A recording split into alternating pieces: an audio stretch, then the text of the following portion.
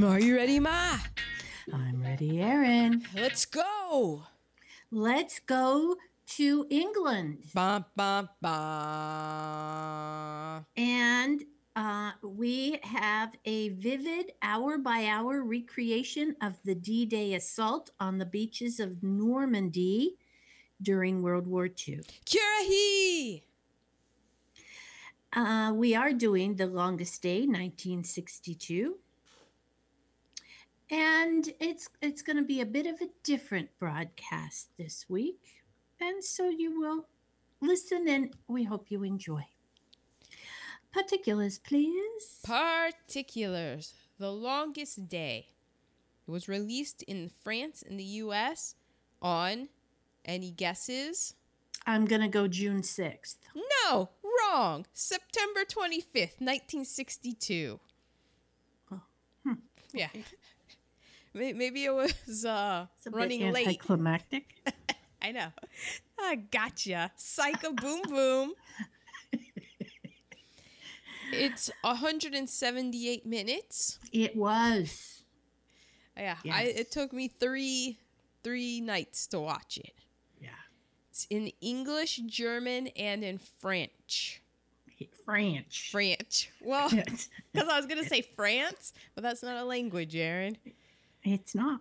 So it was French. They speak French in In France. And that's where Normandy is located. Oh, well done.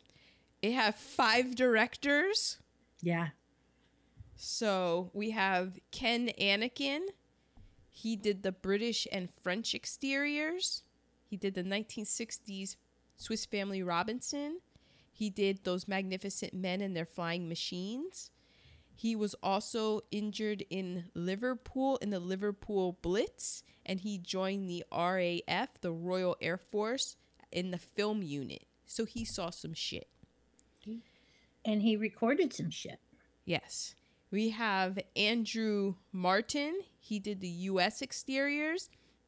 He was the second unit director on many films. He's responsible for the chariot race in Ben-Hur.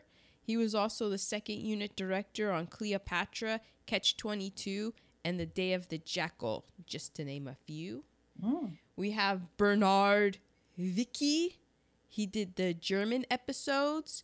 He belonged to the Bundesscheinjungen. That's a youth group. And so they like the youth groups in Germany, you know, they like to be outdoors and hiking and it was very community oriented and stuff. And they thought that the Nazis were primitive. And so then Hitler, when he came to power, he was like, no, there's only one youth group, and that's the Hitler youth group. And so this guy belonged to the youth group that wasn't a Hitler youth group. Oh. And they sent him to Sachsenhausen concentration camp for many months. And that was a political prisoner camp. And he also directed Moratori with Marlon Brando and Yul Brynner. And he was also an actor. And his most famous movie is probably Die Brücke, which is the bridge. Yeah. Zweibrücken. Oh, 2 bridges. 2 bridges, yeah. Wow. Wow, I just put that together. Yeah. Huh. So then, we have Gerd Oswald. He did the parachuting scenes, but he was uncredited. He also did A Kiss Before Dying, Valerie.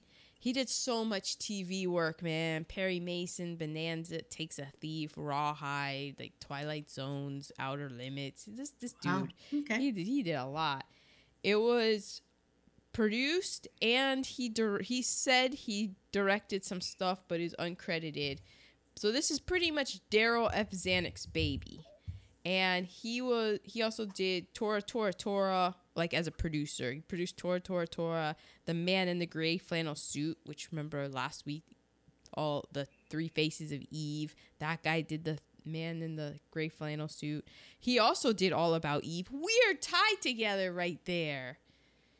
It always works out that way because we do research and we make that happen.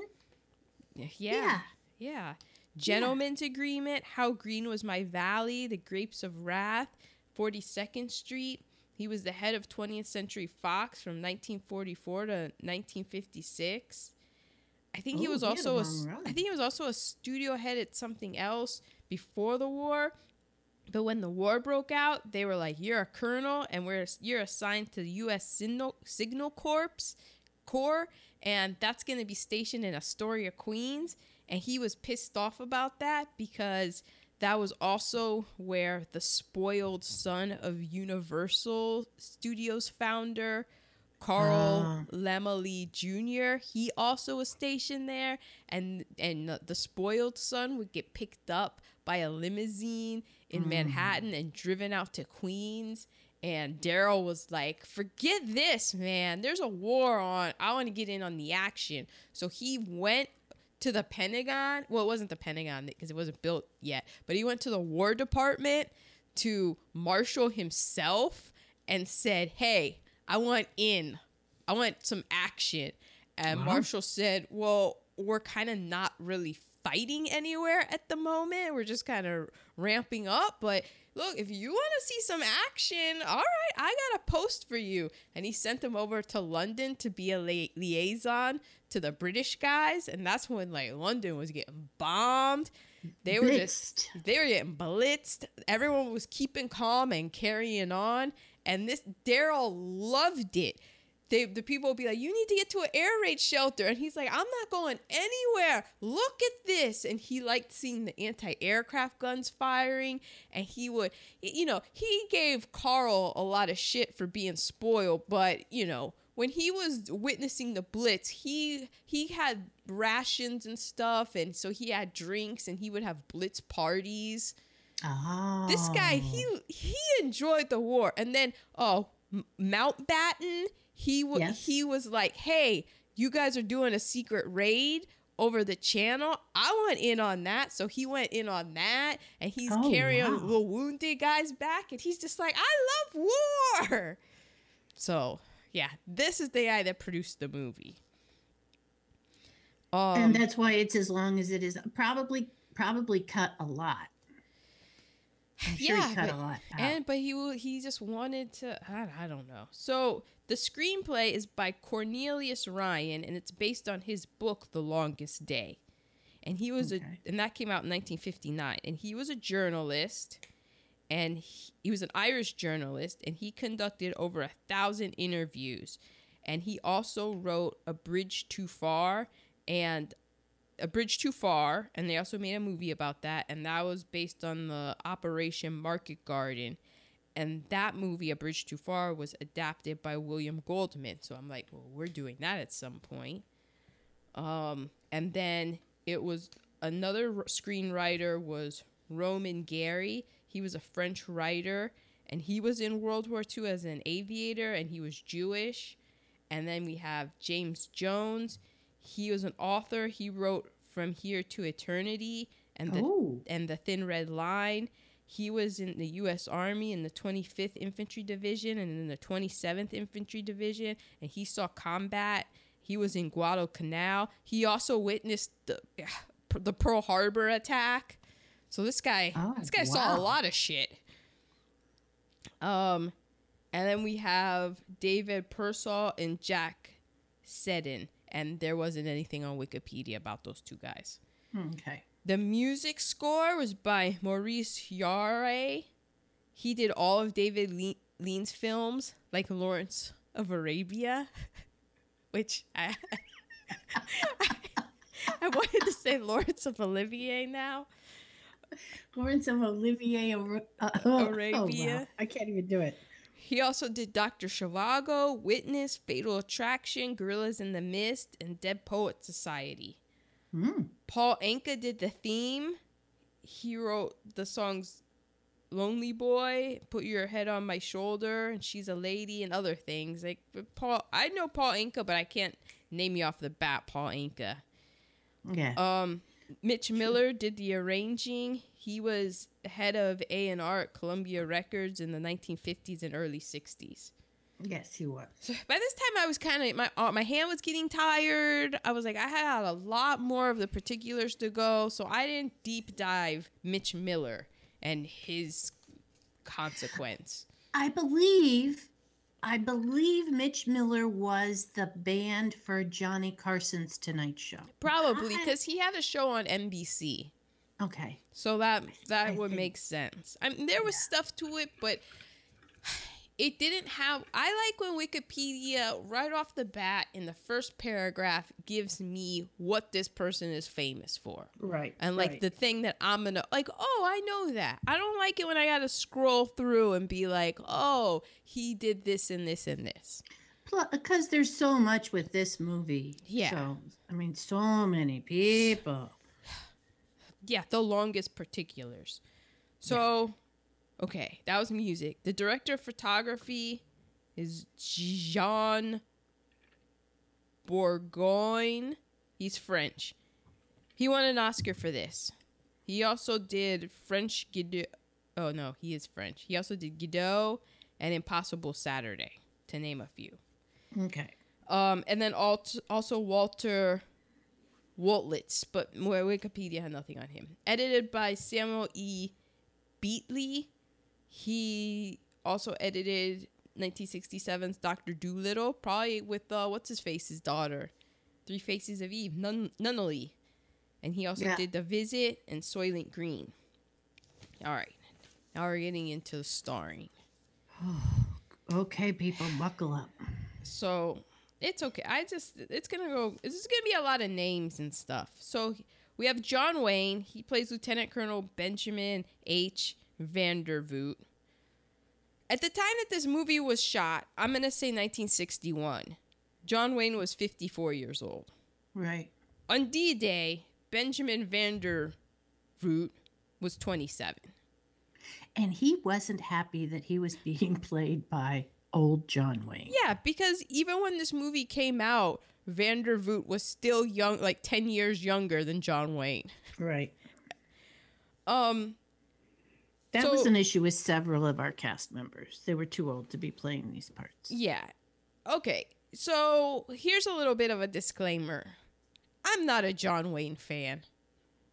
Aren't ya, Aaron? I understand that he's a big star, and he died with how much poop in him? He died with like 50 pounds of poop in him. Just saying. So he was literally full of shit. Full of shit. But, you know, if you can so be inclined to get all wrapped up into John Wayneisms, then what I'm about to say can be parsed two different ways. So that's why I'm saying, like, I'm coming at it from a point of view where I'm not a fan of this guy. So that's definitely going to taint my view of what I'm about to say. Okay. That's the disclaimer. So he didn't serve in World War II. He got a 3A family dependency deferment. And true, he was 34 at the time, which is on the old side. But, you know, shit was popping off and kind of everybody was being drafted. Yeah. So he got the 3A deferment because he had like 3 or 4 kids, and he wasn't that big of an actor when the war started. Okay. So, but because he didn't go to war and stayed behind, and a lot of the actors who did, and a lot of other actors of his time that he had been losing parts to, they went off and fought in the war. So John Wayne kind of became famous and got rich by not fighting in the war. Mm-hmm. So did he dodge the draft? I don't know. I'm just saying that a lot of people went to war. There were plenty of people who did go to war who had children back home. And they went to war because they had children back home. And he didn't, and he got rich and wealthy and very successful. So back before the war, John Ford, he gave him a chance because he had seen John Wayne when he was at USC, and there was something about him, and he put him in, I think he put him in The Searchers or something. I might be wrong with that movie. But, you know, John Ford went off for the war. He did a lot of movies and stuff, and he was about that life.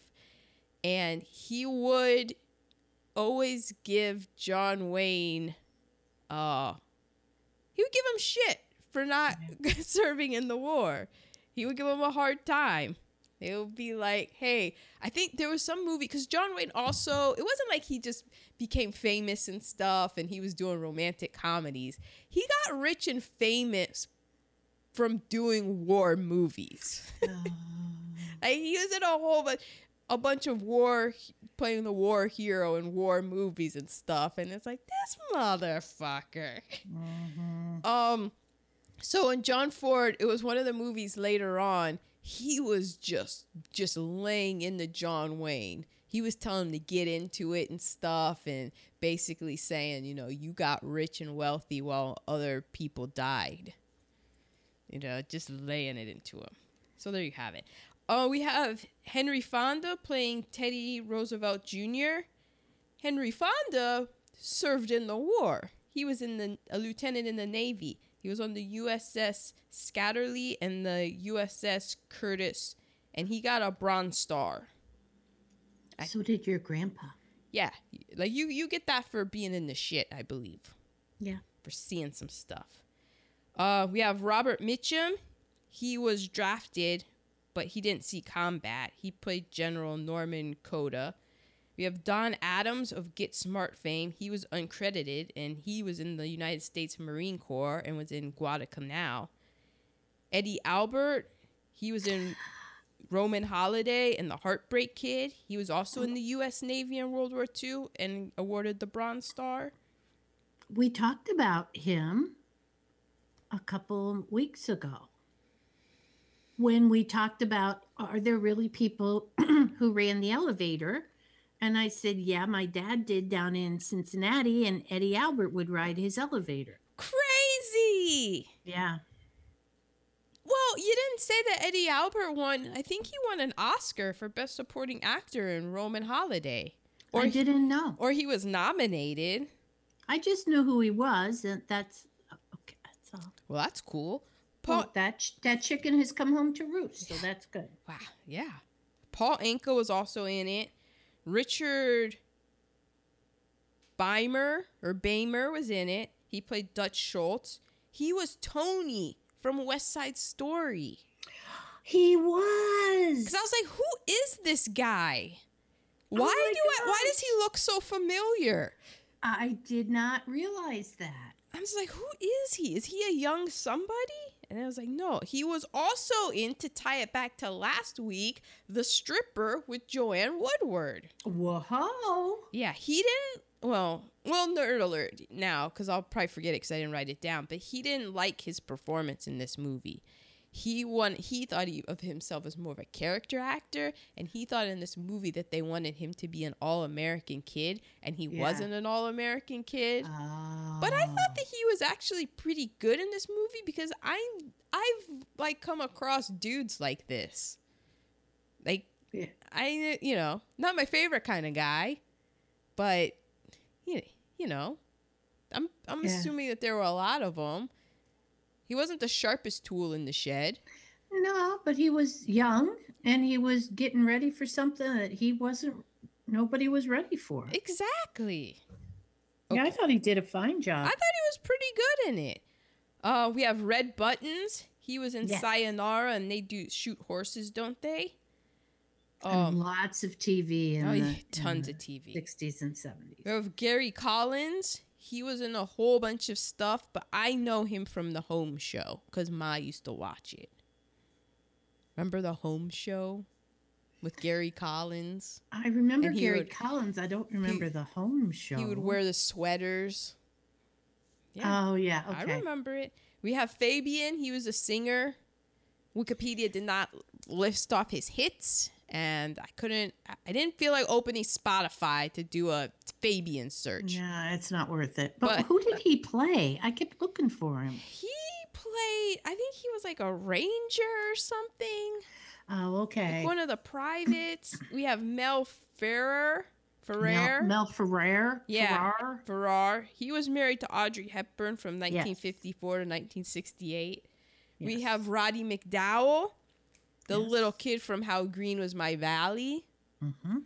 You know, that kid, Roddy McDowell, very good at lying on his back and looking up and just thinking. Very good. We have Sal Mineo. He was in Rebel Without a Cause, and in real life, he was murdered.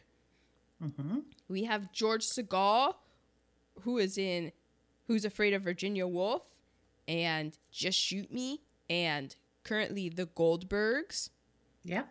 We have Rod Steiger, who's in the Heat of the Night, and Dr. Zhivago. Mm-hmm. We have Robert Wagner. Yeah, that RJ. Yeah.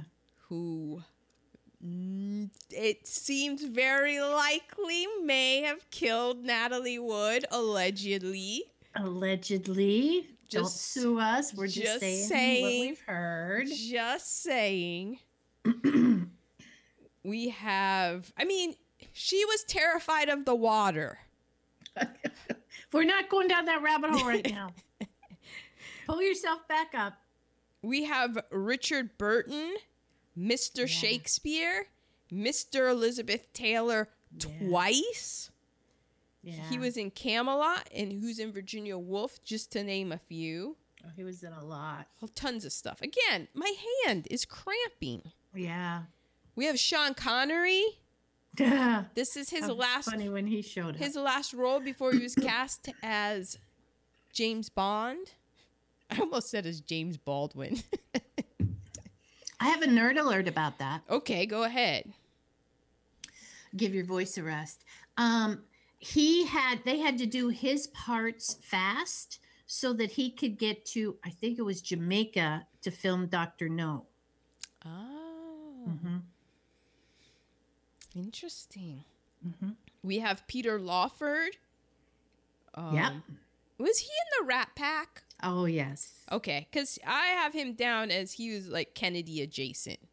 Because he was an in-law. He married one of the sisters. Patricia Helen Kennedy. Yes. And his son was on the soap opera we will watch. All My Children. Yes. He was indeed.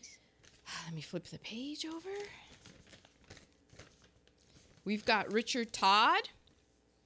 He was in The Big Sleep. And he also was in D-Day. And in the movie, when he's in D-Day and he's like going on the beach and stuff, he wore the same beret that he wore when he was in D-Day. Wow. And then for, I guess, later scenes, he switched his cap. Mm-hmm. I'm like, damn. We have Arletty. She was a French actress, singer, fashion model. The only reason that she is written down on this list is because this is in the first paragraph of the Wikipedia. This is what I'm talking about. This is what I like. Found guilty of treason for having an affair with a German officer. But really? Yeah, but yet she still went on to be what's her in the French version of Streetcar with Desire, A Streetcar Named Desire. In the French version, she was Blanche. So I'm guessing there was no jail time, or it was like, wartime. Things happened. Because I read the only reason she had this role was because she was the girlfriend of Zanuck. Well, here's a quote from her. Allegedly, I don't know. I like it. Some may not. It says, quote, "My heart is French, but my ass is international." Okay. So that means, no, I'm not going to go there. That means anyone can get it. How do you look? No, I know. I was just discussing the placements and she said my ass. So I was just going with that, but. I was like, well. Or the general vicinity, I guess. And finally we have Heinz Reinke. Or Rinky. I don't know how you say it. But he's just named because he plays Pips Pruler.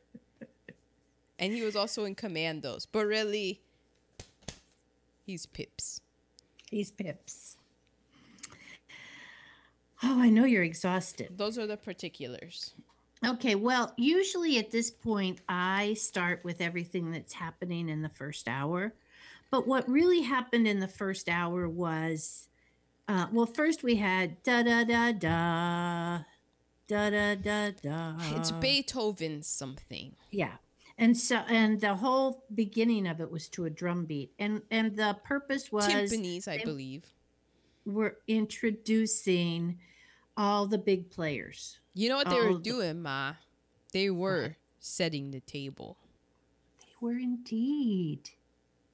And since they set the table, we don't have to that much. Yeah, you're going around, you're bouncing around with the Nazis, you're bouncing around with the different allied troops and stuff. Exactly. It's, because this had been delayed. D-Day had been delayed.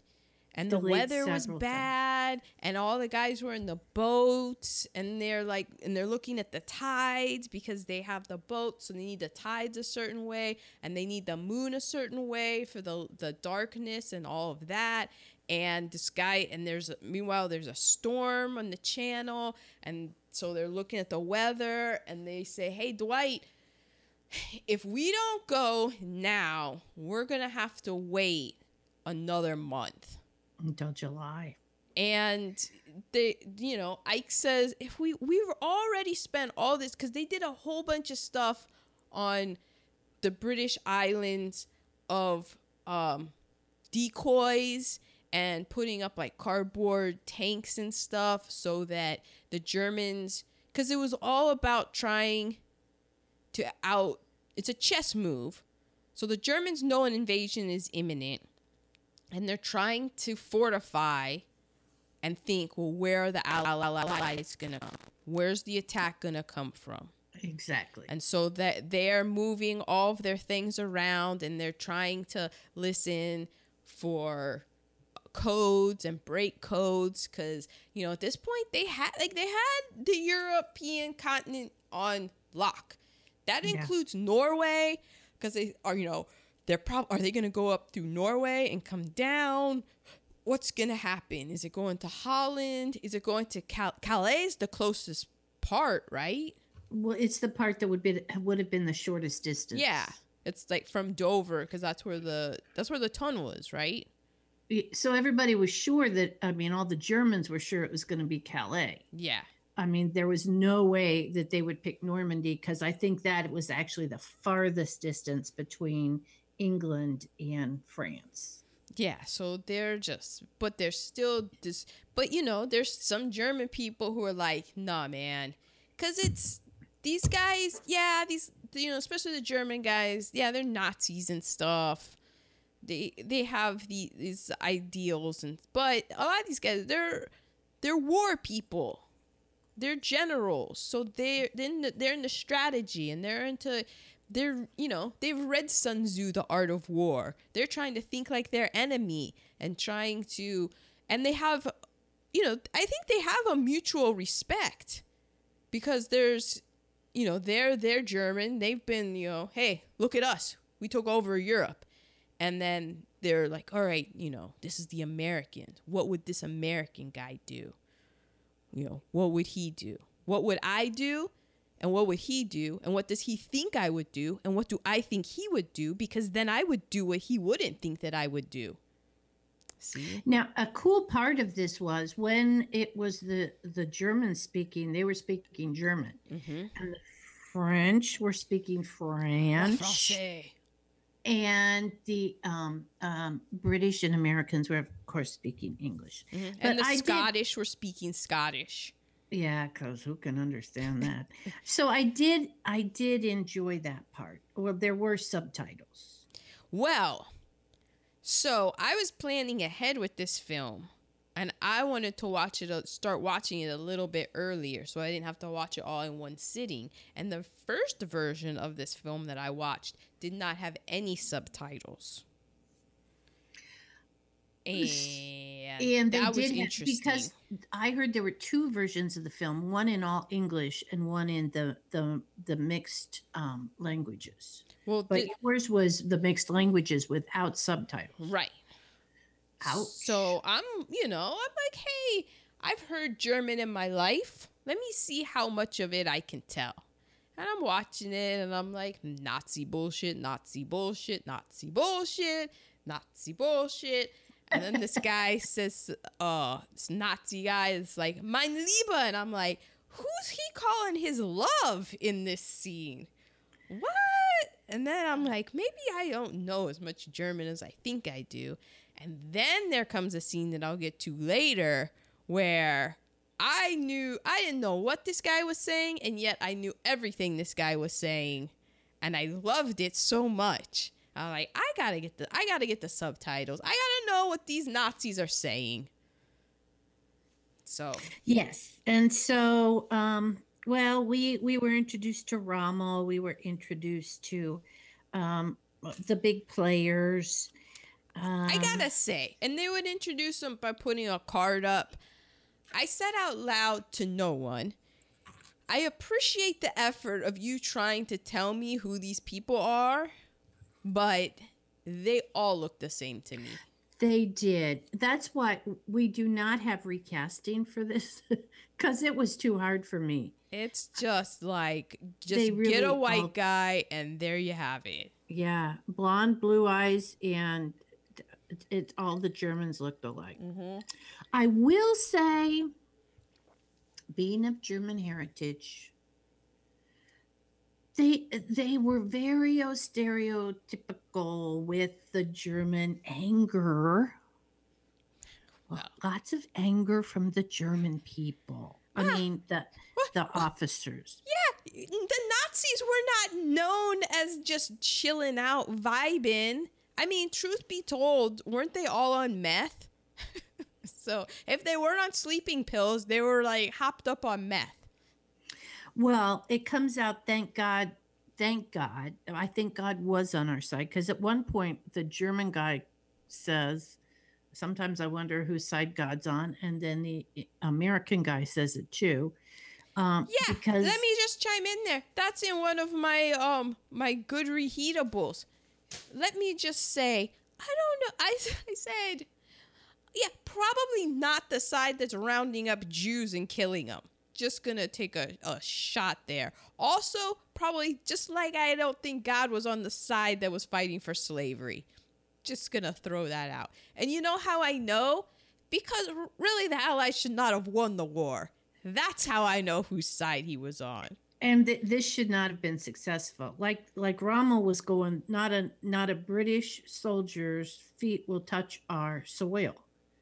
You know, we're going to pick them off as soon as they come across the channel. And if Hitler hadn't taken a sleeping pill, and if everybody weren't too afraid to wake him up, and he had gotten the panzers over there that he could have, this would have ended quite differently. Yeah, and also if he hadn't been super stubborn about his what was that? The Western Front, and being all in Russia. Well, and Poppy was saying how if he hadn't spent all of his time and money blowing up London, it could have been different too. So all of this, the first hour is really us seeing the two different sides, seeing them preparing for an invasion on both sides. When is it going to happen?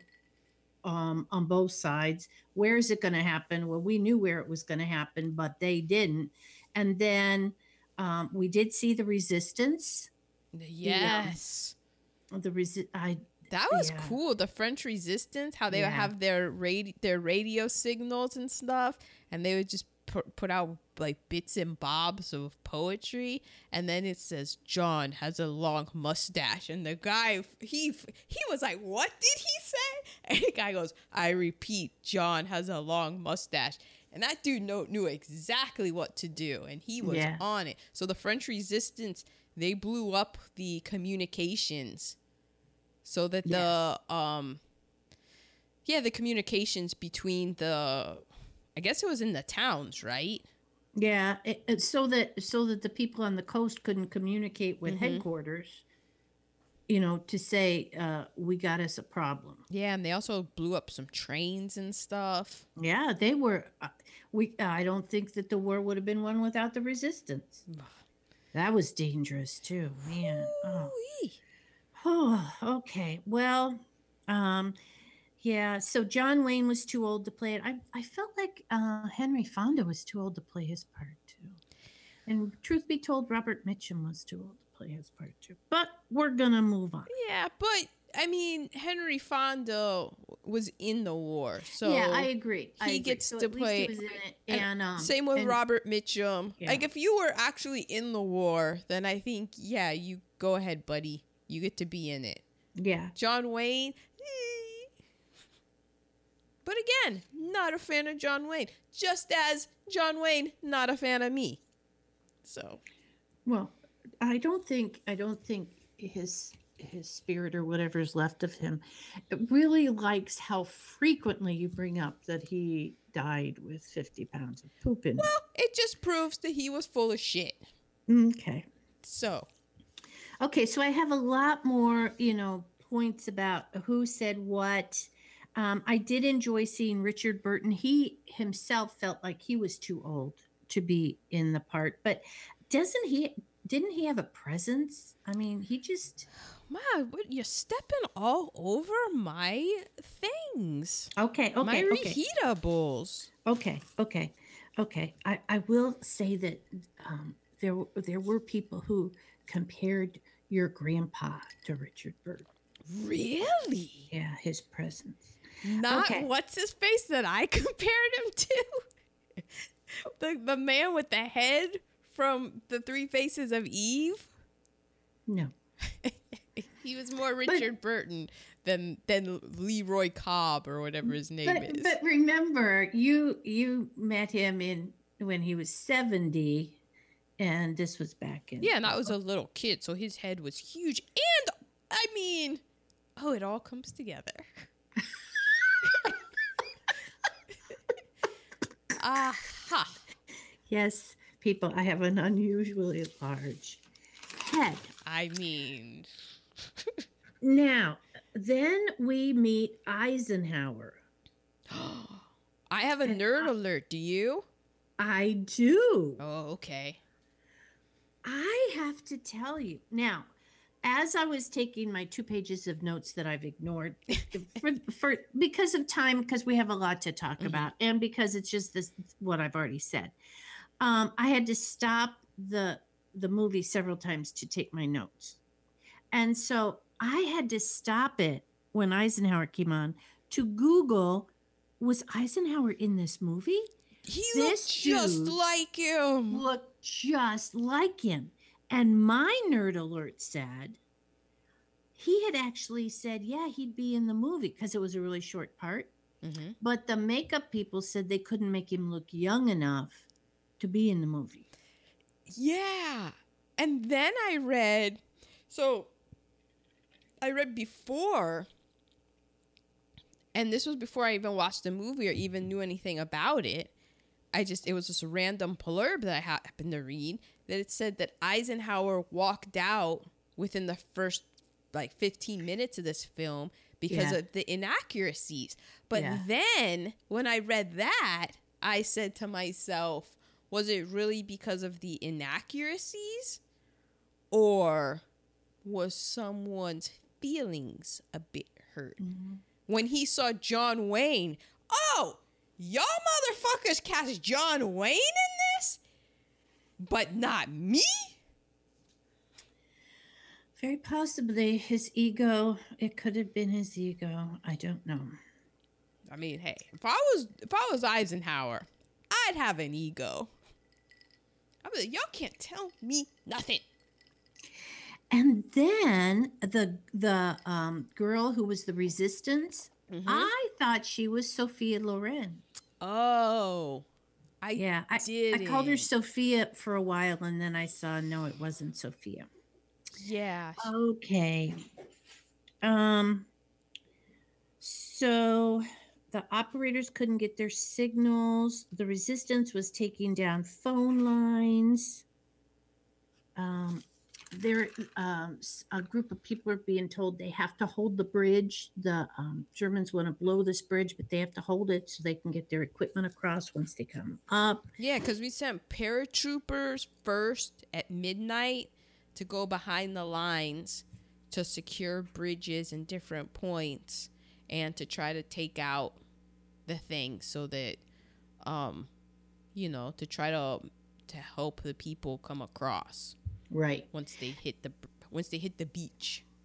And there were German generals who were playing poker because they're going, the Americans only land in perfect weather. Mm-hmm. So we have this there were some war games going on back in Germany. So a lot of the higher ups had gone back to Germany for this war games. Right. And Rommel went back for his wife's birthday. With a new pair of shoes from Paris. Well, we'll get to that. Do you want to say something about Rommel, Pop? No. No, he doesn't. Okay. Okay, so at this point, it's been an hour. And you stopped taking notes. I stopped taking the notes that I have not told you at this point. Okay. So we are ready for Aaron and the POC count. Well, contrary to what history and every movie has shown, there were black people on the beach on D-Day in Normandy.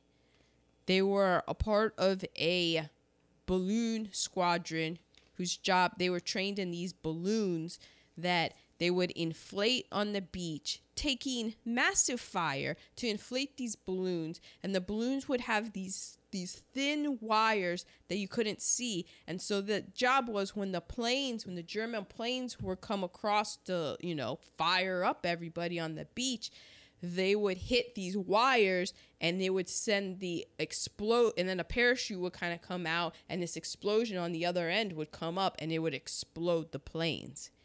Ingenious. So yeah, they did that. And then I'm watching the movie and I see a lone black face in one of the boats and it had a medic helmet on. And I was like, what? Oh my, and I'm scrambling because I'm like, I gotta note this down. We have one POC. And then the next day I'm reading about these 5 unknown things about D-Day. And I get that there was this medic, his name was Waverly B. Woodson Jr., and he was like the black guy, he was the black medic on D-Day. He got injured by a mine, and despite that, he saved like 200 people. And yet he was never awarded the Medal of Honor because he was black. And so I didn't see anywhere in The Longest Yard online where it said, yeah, the black guy in it, that's Waverly B. Woodson Jr. But I'm saying that black guy, that's Waverly B. Johnson Jr. That's Woody. And he played himself? I don't think he played himself because I can't find it. Because that's how black people are treated in this country. I can't find any. I can find things about Waverly Johnson Jr. and about how he's never been given his propers for what he did. And then I don't find anything about there being them like saying, yeah, we put him in the boat. I don't think they did. I don't know. Did someone mess up and they just got one black guy and put him in a medic thing? I don't know. I don't know. I know that the NAACP said that there were 1,700 black soldiers that took part in D-Day. Yeah. And this movie had one that didn't even have a speaking line. He wasn't even in the front of the camera. No, he was just in the background. Right. But that's how Woody was. Yeah. Just saving people left and right. Being injured himself. Yeah. Nothing. Okay, so we're to your nerd alerts. Oh, my nerd alerts. Well, I kind of went through my nerd alerts when. No, I don't have nerd alerts. I have tasty nuggets. Okay, I do as well. Okay. So reheatables. All right. My first negative reheatable is probably unfair because this was 1962, right? But in the beginning, it was so obvious that the actors were in front of a blue screen. Oh, yeah, because the German guy disappeared at one point. Yeah, it was really obvious. Imagine my confusion. There's no subtitles, and this German guy just drops out. And, you know what's even more incredible? This got the Academy Award for Best Special Effects. Which, the special effects were pretty good for 1962 in a war movie and stuff.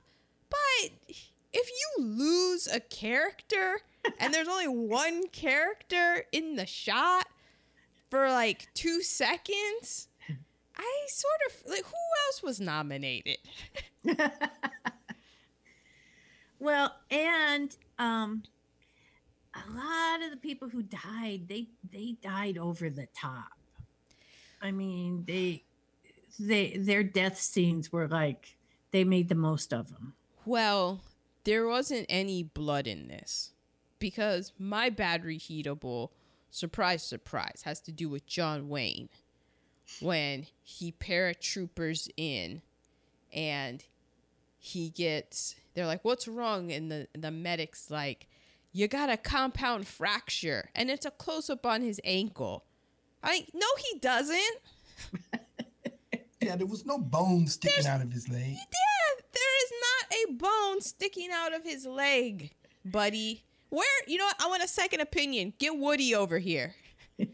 Because obviously Woody knows what he's doing. Get this medic out of here. Get me Waverly.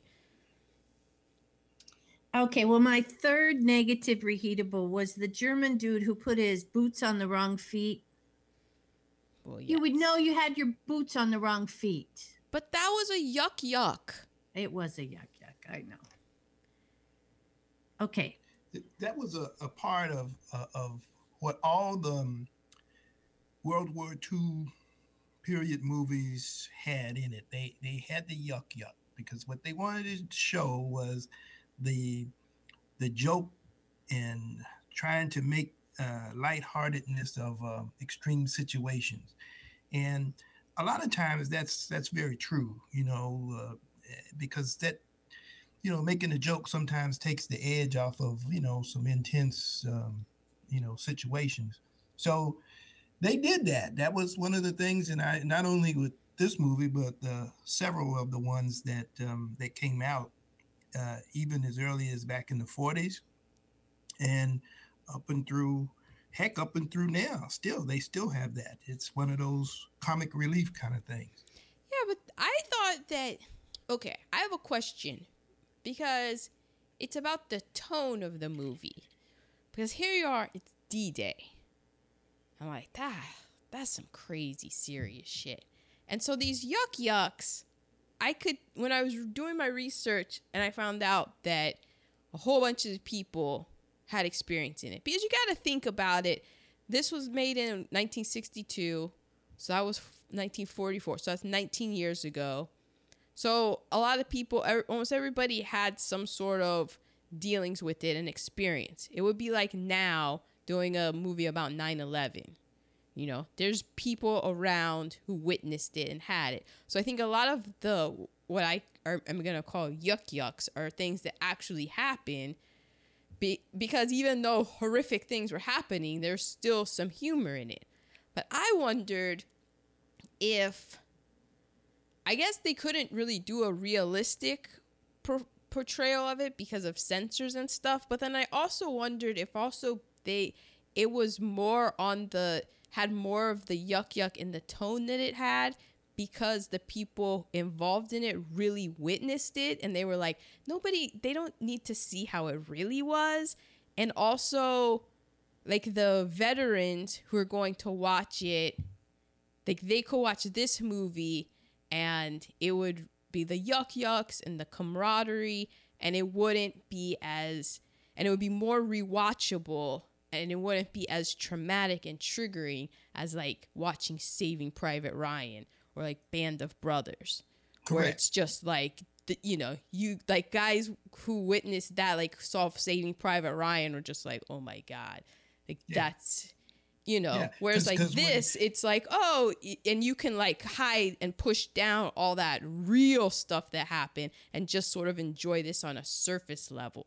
Right. No, I think you're dead on it, because, you know, when Private Ryan, when they come on the beach, that was very, very intense. And I think that, along with Fury, you know, the tank battle one, which were made, you know, later than obviously than The Longest Day movie, and they were more, it's more realistic. You know, there's blood in it, gore, and so forth, that back in the 60s, you know, you didn't show, especially like even in cowboy movies, you know, when they had the cowboy movies back in the 60s, you don't remember, I'm sure, but there were, you know, there was a gunshot and the guy would grasp his chest and throw his hands up and roll over. And, you know, that wasn't it. You didn't see his head, you know, get splattered and all that stuff like you know, like they're doing now. So, yeah. Yeah. All right. Do you have any negative reheatable? Me? Mm-hmm. Mine was just the compound fracture. That wasn't a compound fracture. Well, but I will say this. My uncle, who was with Montgomery down in North Africa, obviously this was a different engagement, but he was a medic, and you know, he saw a lot of action and stuff in North Africa, and then in Italy, you know, in the southern part of Italy. And it took him a long time to talk to me about it, even after I was on active duty in the military and, you know, field grade officer and stuff. It took him a long time to open up to me and talk about some of the things that he'd experienced. And I think you'll find that with that generation of folks, that's what they did. When they came back, they just put it on the shelf. You know, I'm sure Liz, Paul Weber did the same kind of thing. There would be some things that they didn't like maybe firecrackers or something like that. But for the most part, they shelved it, and they didn't just talk about it. This was something very intense and a significant emotional event, if you will. And so this was something that everybody kind of treaded very, very lightly with and on. And hence, that's how they handled it. Yeah, but some of them, like some people, they handled it better than others, because a lot, even though they didn't talk about it, you know, drank a lot. You would abuse their kids and stuff, and I don't know. That's something that I think is interesting too, because everybody's like, oh, the greatest generation and stuff, but just the toll that the greatest generation took on the kids, like their kids, and like, you know, that whole experience. And it's like, oh no, they didn't talk about it and they shoved it down and stuff, and that's not great. That, you know, there's a lot of unintended consequences that comes with that. And then you wonder about the baby boomers who are like, my dad didn't love me and stuff, so I'm just gonna go and like be a hippie and get high and do whatever. And then, you know, their kids. And so it's just an interesting story of the generations, I guess. And then you're like, because he was in the war. But then when they go back and they show like, yeah, this was the shit that they went through that they never talked about. Then you're like, oh my gosh. Well, no wonder. It's like the kids of Holocaust survivors. It's like, yeah, they're gonna probably be pretty messed up. And like, who was in therapy talking about that? No. So then they have like the kids, and the kids grow up thinking like, oh, my parents don't love me and stuff. It's like, no, your parents did love you, but they survived this traumatic thing, and the only way that they knew how to deal with it was to not talk about it and to just, that was their best way of coping with it. And that, like, you know, they weren't super loving and affectionate to you. And Perhaps that was it was some, you know, and I'm sure obviously that happened, and that was before, you know, they used to call it shell shock, a term from World War I and World War II. This is before the PTSD, post-traumatic stress disorder, became in vogue, or a term that's used you hear now. But back then they would call it shell shock, and you know, so that was prevalent. You know, I remember my dad talking about, and you know, seeing people or whatever, and you know, that term would come out. So, I mean, can you imagine, like, you went through D-Day and you're a veteran and stuff, and then, like, your kids crying because they didn't get a participation trophy in soccer? And it would take a lot of restraint to just be like, these are the softest motherfuckers. You even know what I've seen. Yeah. Yep. Well, the 50s fathers were known as, you know, being very distant. They went to work, they came home, they had their drink and dinner, and that's why they went through this. And so that's just what they wanted. They didn't want to see any more death. They just wanted, just let me do this. Let me go golf. Nice open space. That's right. Let me have some me time, because I've been through a lot.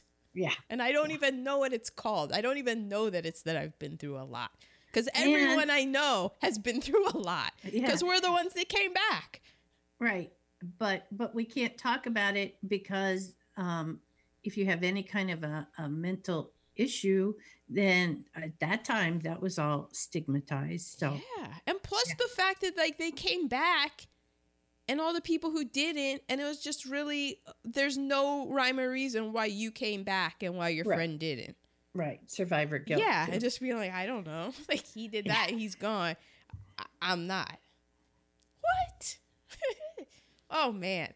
It's crazy. Like, if we just, the trait. But then that's the history of humanity, though.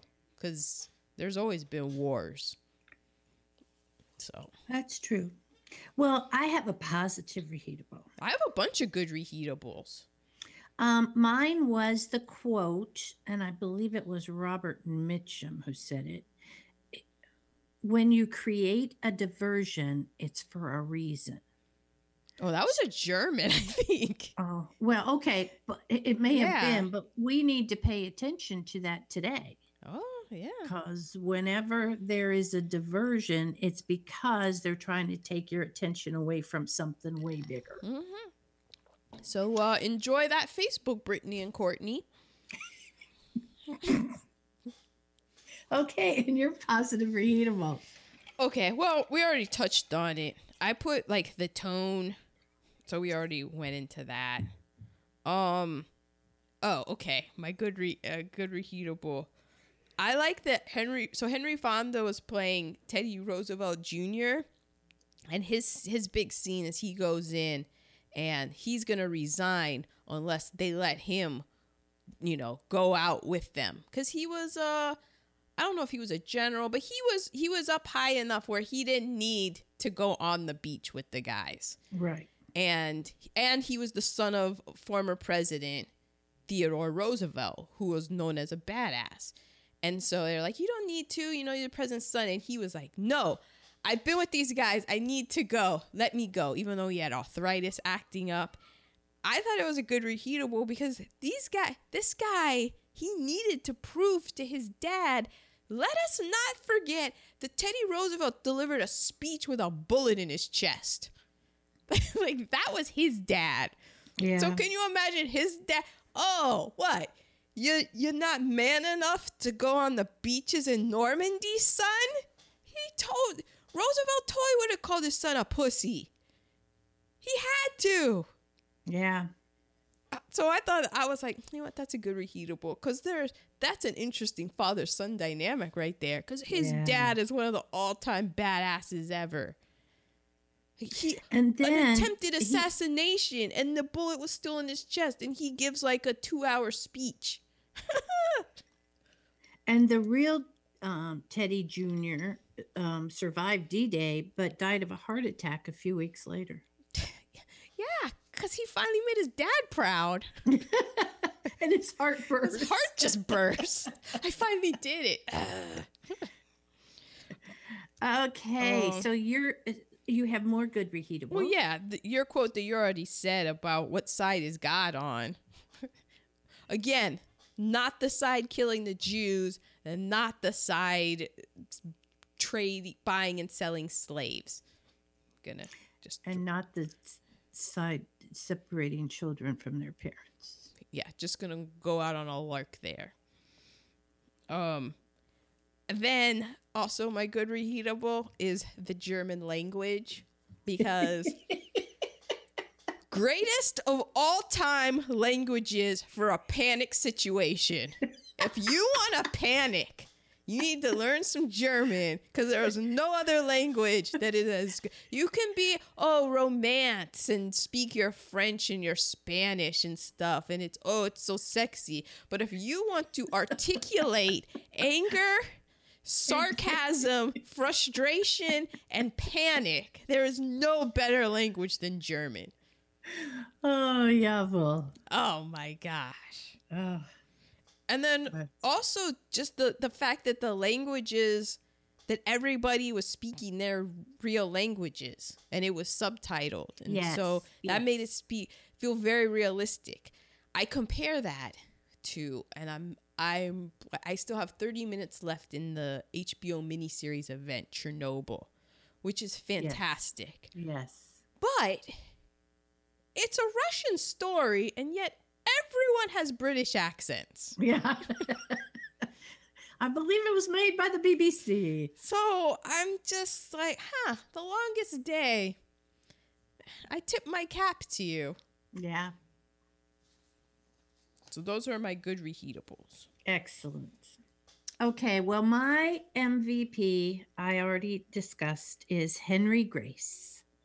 Henry Grace was not even an actor, but he looked so much like Eisenhower that they put him in the movie. And that's another reason why I thought it might really be Eisenhower, because his acting wasn't great. He was an art decorator.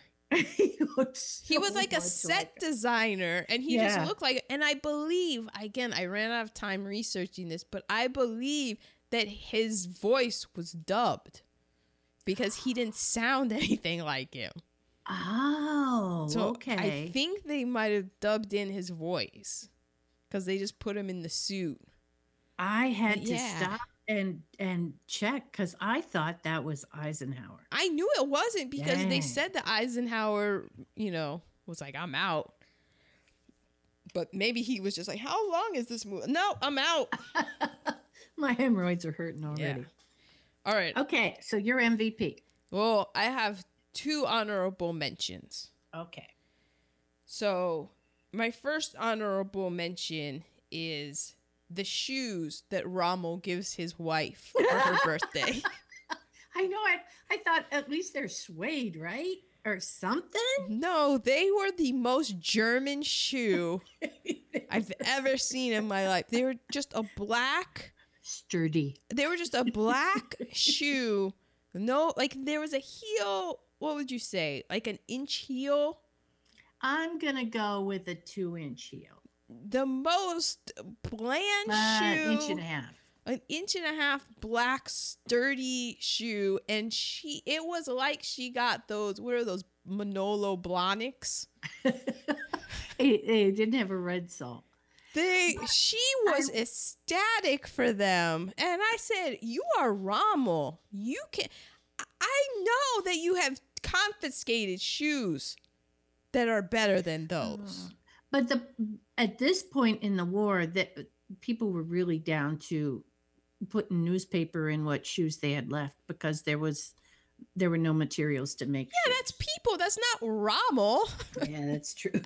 He still had some mighty fine boots on. Yeah, she was just head over heels for those shoes. I was like, those are the shoes? You couldn't have given her like some Egyptian artifact that you stole? A Monet. Yeah, and like all the pillaging that you took. There's not. I was in the Berlin Museum. I saw what y'all got. All right, and then my second honorable mention is he a Sir? Is he a Sir Richard Burton? Or is he just Richard Burton? I don't know if he was a sir or not. Because I was like, man, this guy gets it. He was a pilot. His buddy had just died. He was just like, what is war? Just that I'm gonna go up. And you couldn't tell him that this wasn't Shakespeare. No. He's just like, I don't know who you... And nerd alert, he and Roddy McDowall, so they were on the set of Cleopatra, which is notable for its what is it, tumultuous production. Yeah. And so he and Roddy got bored, and they pleaded with Daryl. They said, any part that you have, please, we will fly ourselves out there and we will do the work for free. We are so bored on Cleopatra. Yeah. Boom. But my MVP. I already know it, so go. My most valuable player. It is controversial and slightly problematic, which I admit to. But the performance that this man gives, it is, I believe, if you're familiar with Harry Potter, this man is my Patronus.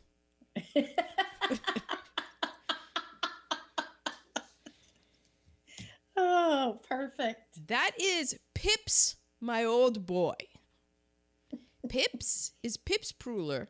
He's actually based on a real life Nazi fighter pilot.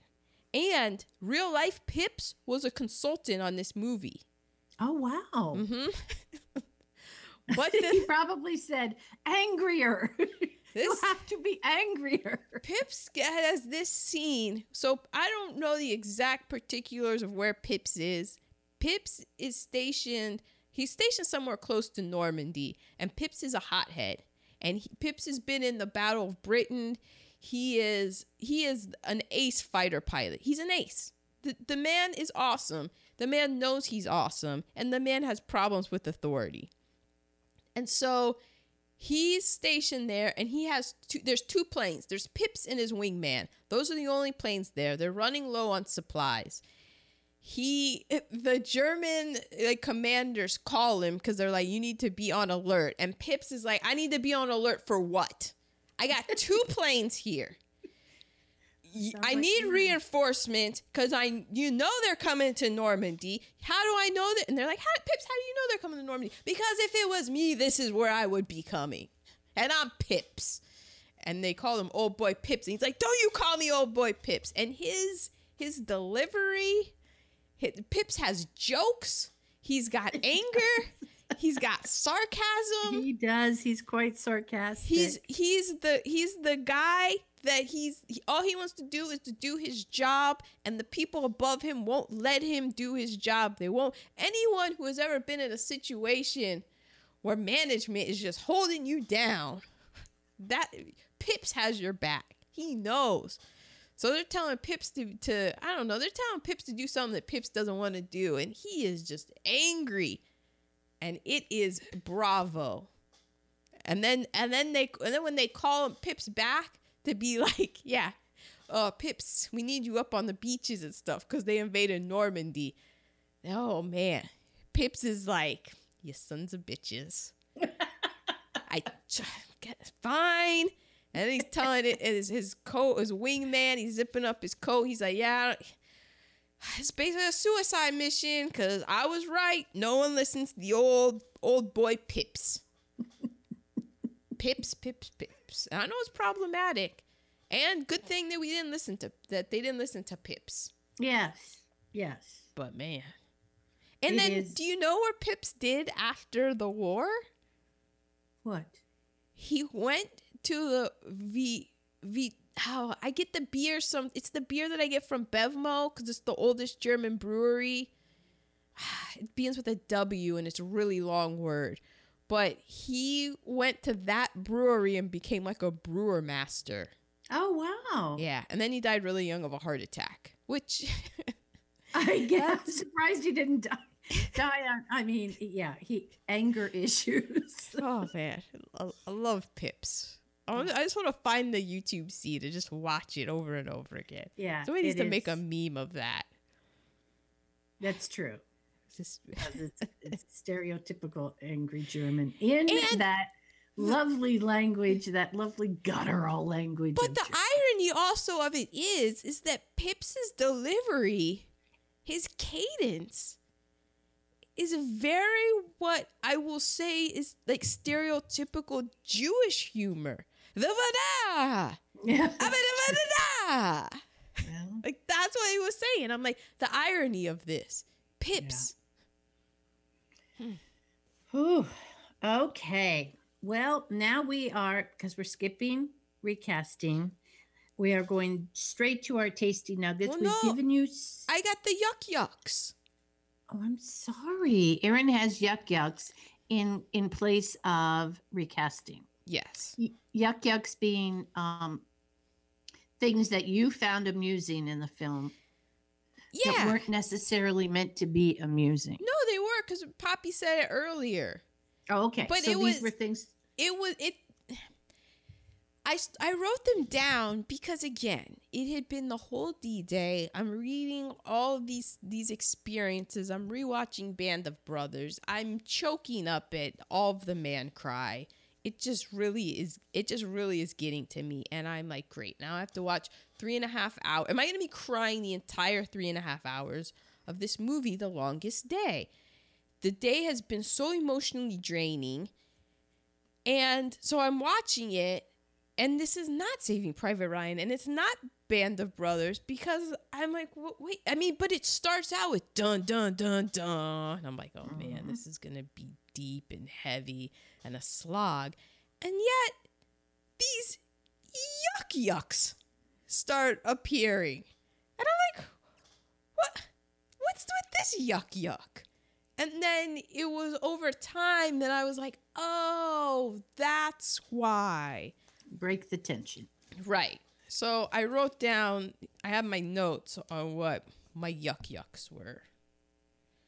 So there was the yuck where there's the British guy, and they had these they were called Rupert dummies, and they were paratroopers. But in the movie, they were way more elaborate than they were in real life. In real life, they were just sacks of burlap with sand. Really? Yeah. Oh my god. In the movie, they were these about 3-foot miniature paratroopers. And they were the size of that life-size doll that people used to buy. Yeah, like a My Buddy.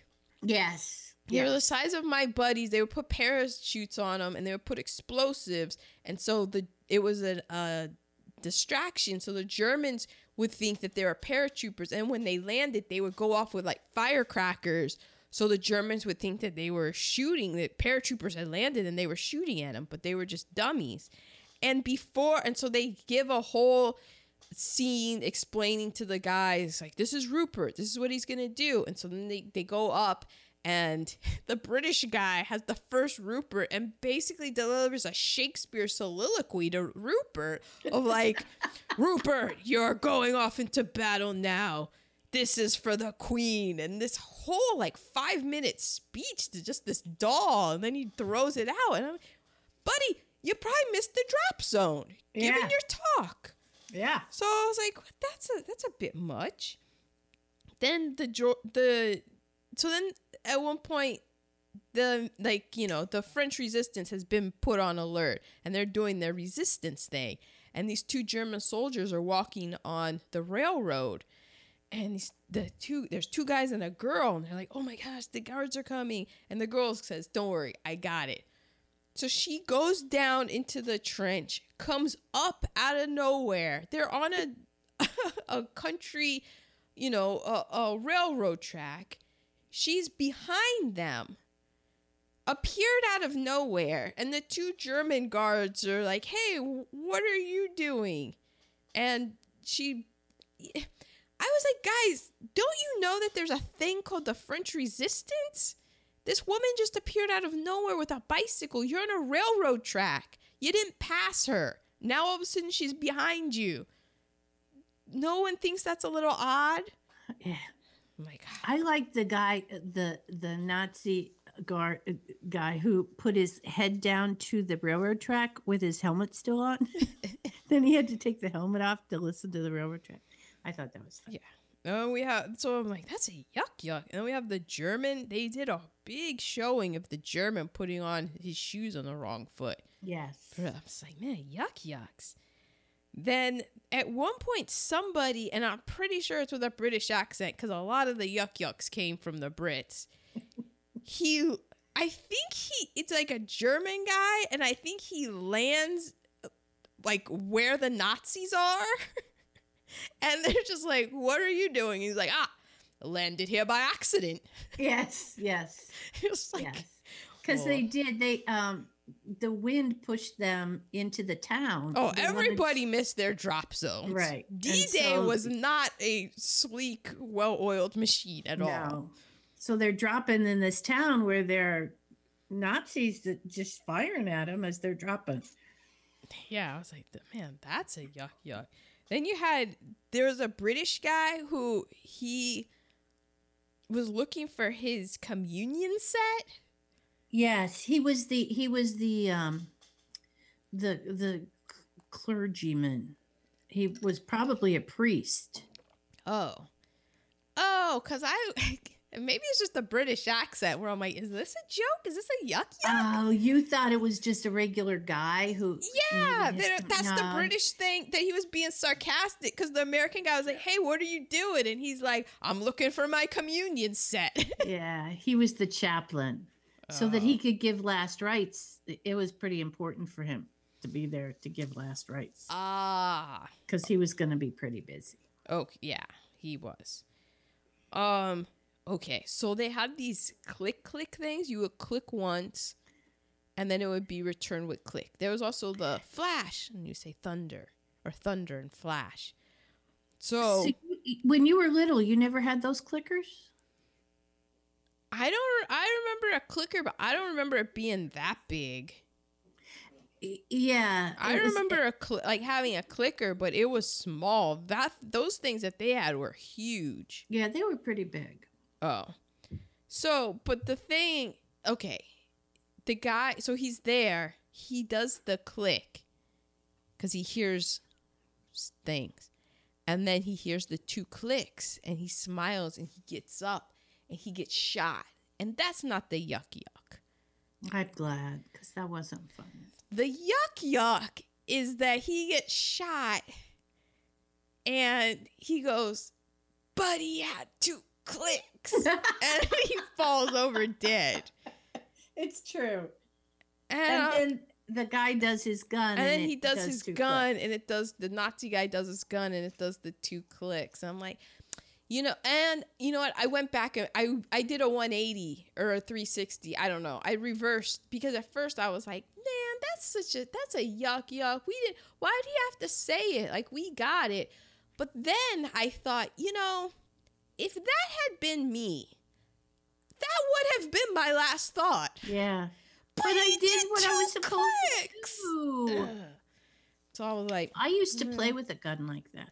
a gun? The rifle. Who are you? Because my daddy brought it back from the war. And just let you play with it. Yeah. My brother and I used to play war outside. With a real rifle. Yeah. I didn't know it was a Nazi rifle until I saw this movie. Yeah, but it was fine. He just never talked about it. Nothing weird or anything. Well, I don't think he saw us playing with it. It was probably put away by the time he got home from work. Oh, man. Ay. Okay. The mayor of the town showing up with champagne like while the shit is still going down on his bicycle with his Kaiser like helmet on. Yeah. Just like guy like wanting typical this guy. There's always that guy that not reading the room, buddy. No, we can't just, I know you're happy to see us, but we can't just stop what we're doing here. Also, another. I would have taken a swig. Well, yeah, but they were a bit like preoccupied. Like we have objectives we need to do. Also, I didn't write it down, but was it Robert Mitchum, or it was one of those guys who they had the sweater on. They didn't wear the green jacket or anything. They were wearing the beige sweater. And then also the I'm gonna say it's the Great Britain. It was somebody under the Queen, but it was the King at the time. Right. Under the King. And when they showed up as reinforcements to the bridge, they just have the Scottish bagpiper going, who in real life was the official. Like that was the Queen's bagpiper. Yeah. And just walking upright and being as British can be. Like we are here with the bagpipes to announce us. Everyone else the Americans are all, serpentining and crouching and staying low. And tuck and roll. Yeah, these British guys are just coming up, walking straight up. Like, I guess you don't know that we got the king who was ordained by God himself. So, yeah. Those were my yucks. But you know what? I think that those things there were probably things that happened. Also, the guy parachuting into the well. Yes. Like, what? But I bet that really happened. I bet it did too. Because the Red Buttons guy, that really did happen. His private, they got stuck, and they even have I don't know if they still do, but they did have a dummy for a long time as a memorial to that guy. Yeah. Wow. And the Frenchman who got his flag out from under his mattress while the shelling was going on and his house was getting torn up, he was laughing and smiling and waving that French flag. I mean, I understand him being happy because he hated the Germans that were there. He did indeed. But I would at one point be like, realize, it's on. This is probably not a great place for me to be. Maybe I should go to a safer place. Yeah. Okay, well, we've done a lot of tasty nuggets, but I have a few more. Okay, I do too. When the crew was on the beach getting ready for the filming, they actually found an old British Jeep in the sand. Ooh. And they dug it up and they used it in the movie. Oh, cool. Mm-hmm. I have that there were 23,000 troops that were United States, British, and French in the film. They had been troops in the war and they were used in the film. There was this guy named Joseph Lowe who was 22 on D-Day and he scaled the cliffs. And then 17 years later, he was in the movie Scaling the Cliffs. Oh, wow. Mm-hmm. They said that most of the Germans that they encountered were either Hitler Youth or old soldiers, because the other soldiers were elsewhere. Yeah, and that was an issue with a lot of the men because they couldn't get over having to kill young kids. Well, yeah, because by that time the German army was, I mean, they were taking the old people, and they were also taking the people from the places that they had conquered. Like, you know, like, oh, how old are you? You're a 20-year-old Czech man. Yeah, you're with us now. Yeah, because they lost a lot of people in Russia. Yes, because they were fighting in Russia They were fighting in. They were in Africa, right? And they had like all of Norway, so that whole coast had a lot of people, and they didn't think it was going to be at Normandy, so they had most of the people, I think, stationed elsewhere. Yeah, up farther north, Calais and around there. I had that 60% of the men and the equipment that was brought over was lost on D-Day. 60%. Yeah, that's like stuff. And when they're coming across, what are those called, Poppy? The troops are in the gun bunkers, the ships, the landing craft. When they were doing the film, Robert Mitchum was on one, and the actors on it didn't want to jump in the water because it was going to be cold. And he jumped in and was like, people did this for real. Yeah, with bullets flying at them in death. Yeah, that's what I'm saying. Let's go, wimps. Yeah. You got a participation trophy, and you got a participation trophy, and you don't want to do this because your feelings got hurt. Your feelings are hurt. Can you imagine?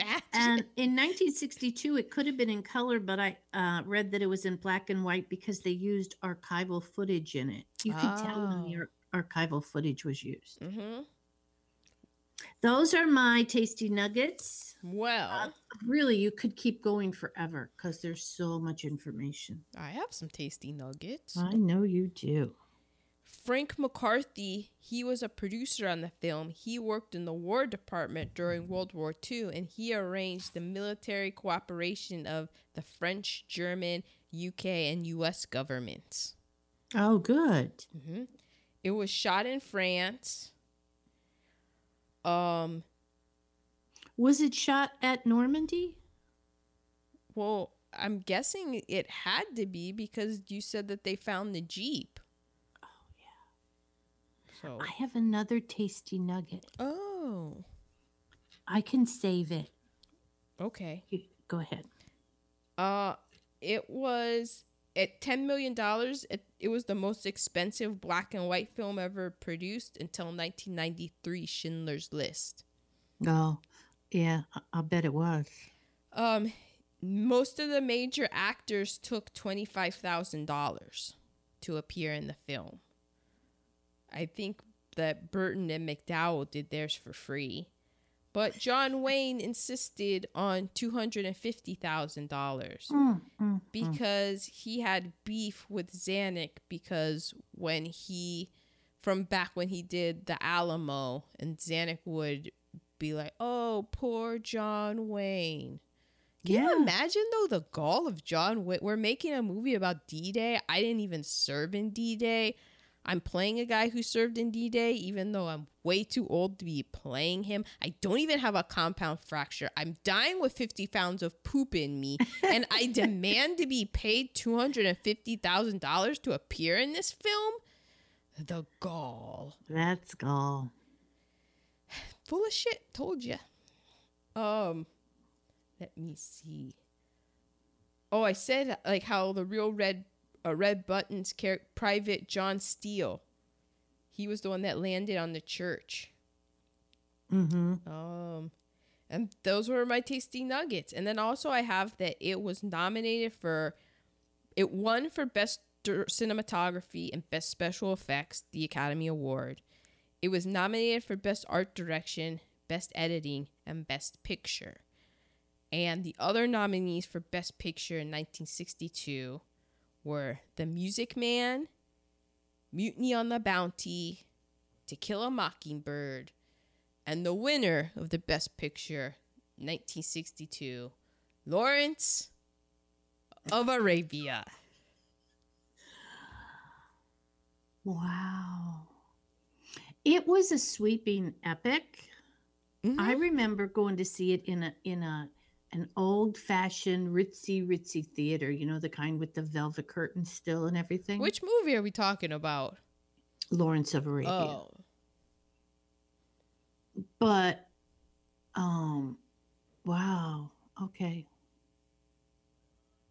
I don't know. I've never seen The Music Man. I've never seen Mutiny on the Bounty, and I've only seen half of Lawrence of Arabia. So I don't know. Okay. I'm surprised it didn't win just nostalgia-wise. Nostalgia, but it was like, to us it's a long time ago, but to us, think of 2001, and that's how it was to them. Okay. Because when I think of 2001, I'm old enough where I don't think that it was that was 19 years ago. That doesn't seem like 19 years ago. That's when you know you're getting old. Exactly. Well, somebody in the town told Zanuck that they wanted money, or they were going to drive modern day cars along the coast and ruin his filming if he didn't pay them money. Well, did he play the American card? Because that's what I would have done. Like, you do realize that we are filming a movie about us coming to save your hides. Because we won the war. Yeah, you're damn right. We're going to dine on this for the next 75 years. I think he paid them, actually. Well, he's a better man maybe than we are. He saw some things. Maybe that made him, like Lieutenant Winters in Easy Company says, he's like, after he survives D-Day and stuff, he's like, you know what? If I get back home, I'm just going to buy a piece of land and I'm just going to sit there peacefully and I'm never going to fight again. Mm-hmm. Yeah. I don't think that was him, though, because he went and was head of a movie studio, and so you just fight all the time. Yeah. But. Yeah. Well, that was... Oh, are you done with your tasty nuggets? Yeah, I believe that's everything. That was D-Day, the longest day. Mm-hmm. So if you want to witness D-Day, and it's not as stressful and very surface level, I do recommend it. But if you, I think, because I try to watch it every year. Sometimes it's every 2 years, but it's always usually around Memorial Day. Old Band of Brothers. Man, Easy Company. I got the last 2 episodes to watch tomorrow. Those are the tough ones. Yeah. I mean, they're all tough ones, but we know what when the Allied forces get into Germany, what they discover. So I do want to bring up something that I didn't know about, because they weren't around when we were in Germany, but there are now something called stumble stones. Wait, they're a recent thing? Yeah. Oh, I thought they were a thing and we just didn't know about them. I think that they were started in the late 80s, but around 92 is when it was happening in Berlin. I think they started in Berlin, but then they were throughout Germany. And I heard as of 2016, they also had them in Amsterdam too. Mm. So they're brass, in the cobblestones, they're brass. It's a stone with brass on top, and it's engraved with the name of the person who was either taken to concentration camps or murdered, and the date, to remember that all of these people had once been here and now they're not, and you'll actually stumble on them so that you can't forget. Oh, so they're like purposefully walking on tree roots. Yes. So you stumble and then that's why. Wow. Yeah. That's a really cool idea. I think it is. I think it's a way of paying homage to a really dark part of history. Yeah, kind of not. I mean, the Germans, you don't see statues of our heroic Nazis You anywhere. don't see Rommel. You know, or there's no Goebbels. Rommel. There's no statue of Pips. You know, because he was on the losing side of something that most of them should be unproud of. Right. But, you know, I believe you asked me, you're like, oh, couldn't we do that here for slavery? And I was like, oh, I'm sorry. Do Germans ever refer to World War II as the war of Allied aggression? Yes, Aaron got quite snarky about it. I There's thought a that book was I'm- funny.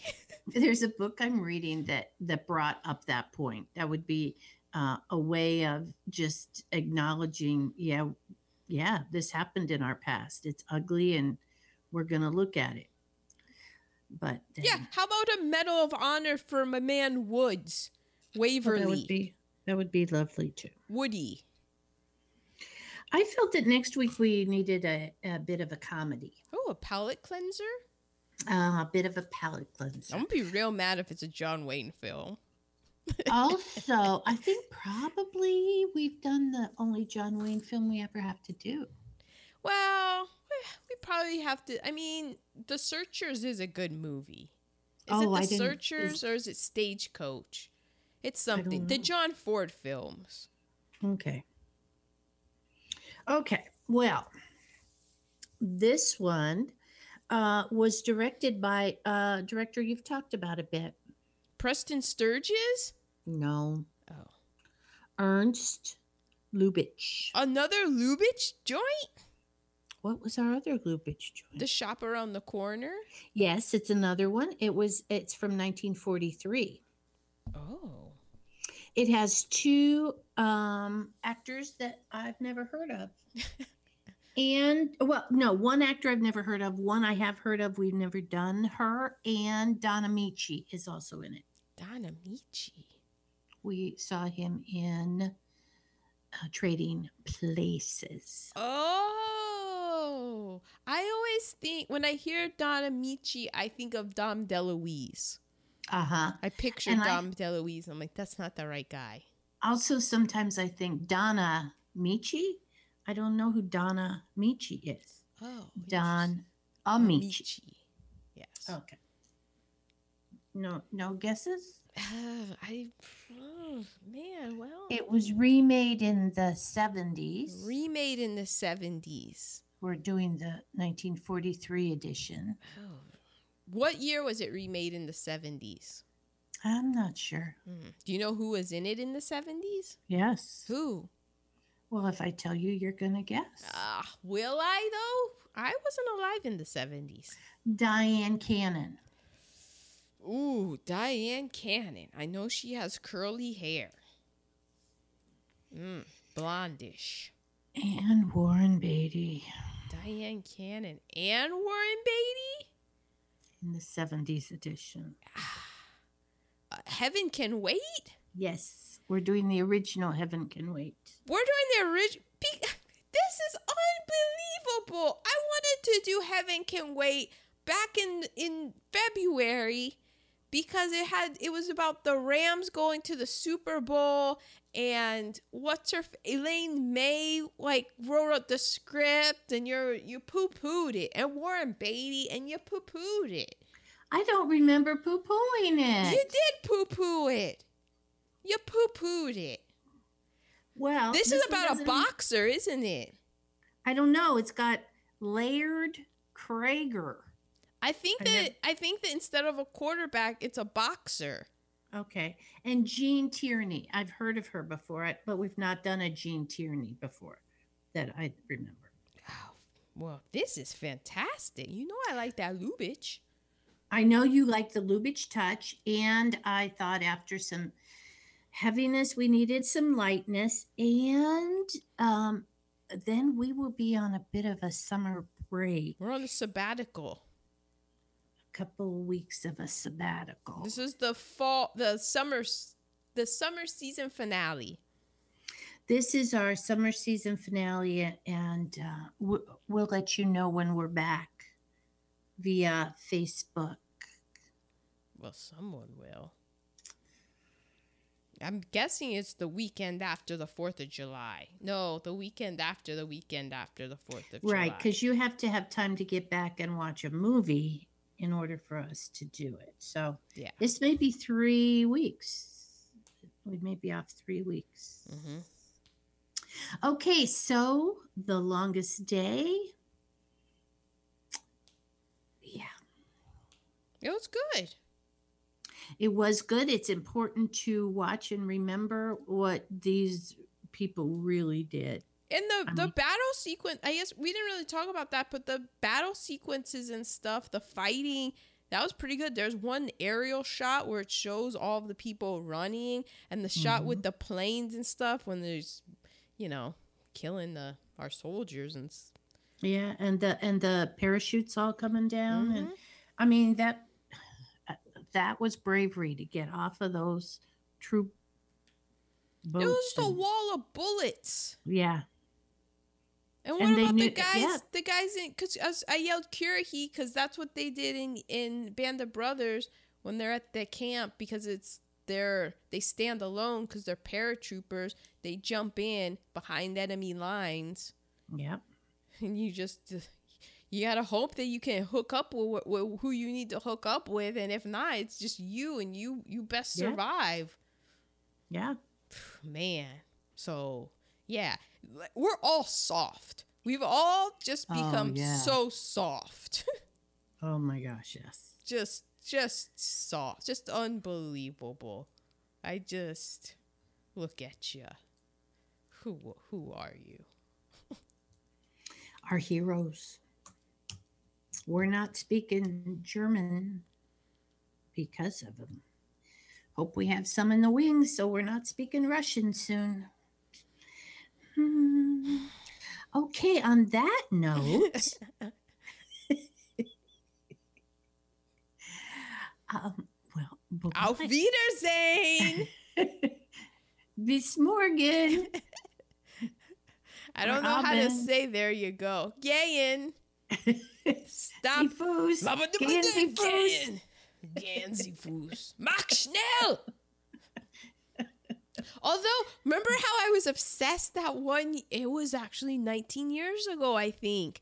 With there was that one PlayStation game. It was Medal of Honor, and I was Yes. obsessed with it that summer. And how they were like, "I'm click."